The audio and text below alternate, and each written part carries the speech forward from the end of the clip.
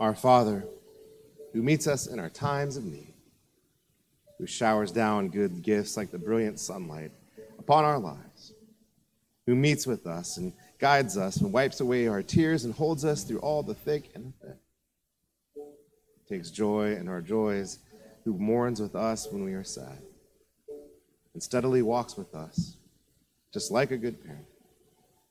God, as we're here today, we once again just bask in your glory. And Lord, as we're here and gathered together in this place, it's great to be with brothers and sisters, turning our eyes towards you. As once again, you come and you rest upon our hearts, you be upon our shoulders, you wipe clean our minds. And once again, lead us out from this church into this community to make a world of difference. God, we love you and we praise you when you remember this great story of Jesus Christ coming to this earth, teaching us the ways of the kingdom, of dying on the cross, and on that third day rising again. We remember the gift of the Holy Spirit. We remember the church and the message that's been passed down to us and the scripture that we hold so dearly. God, for all these things, we give you thanks and glory, and once again bask in the ability to be your child here today because of the work that Jesus Christ has done for us. God, we do come this morning not only remembering your goodness, but we come, Lord, asking for aid where we need it. There are many trials and tribulations in this world, and so we pray for those who especially need your touch right now. We pray for those who are sick. We pray for those who are hurting, those who have upcoming surgeries, those who have been given bad news by doctors. We pray for them. And once again, you breathe life. And just like you took dust of the earth and breathed life into it, may you take our frail bodies and breathe life into us once again.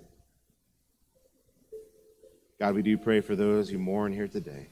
May your Holy Spirit rest upon them like a dove coming down and settling upon their shoulders. May they're in their hearts, they not only remember their loved one, but be given the time and space to not only grieve, but also laugh as they remember the memories. And may those memories that truly glorify you and spur us on into being more like you and doing what you've called us to do. May those memories continue to guard us and guide us in the paths ahead. God, we do pray for not only these things, but we pray for much more, for broken relationships, for people that are battling just day to day to just make ends meet, and especially, Lord, with finances of all sorts, we pray. We pray, Lord, for those who are battling addictions of all types.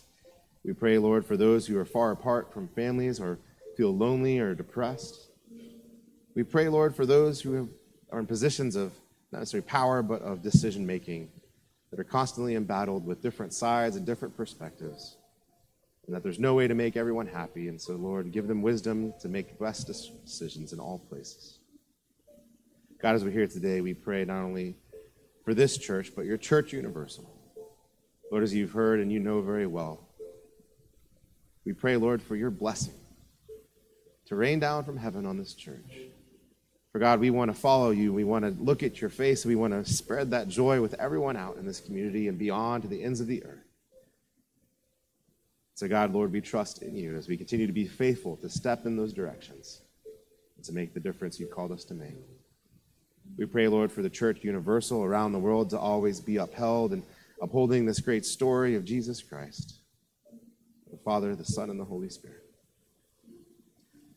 God, we do pray once again for ourselves to never be complacent, to never think, Lord, that we just put our feet up and coast along in life. Lord, to each and every day yearn for greater of you. And to once again look at our neighbors and our world that is hurting. And not only ask, but then do what we can to make the world better. Lord, we love you, and we once again pray the prayer you taught your disciples that marks us as your followers. And so we pray together. Our Father, who art in heaven, hallowed be thy name. Thy kingdom come, thy will be done, on earth as it is in heaven. Give us this day our daily bread, and forgive us our trespasses, as we forgive those who trespass against us.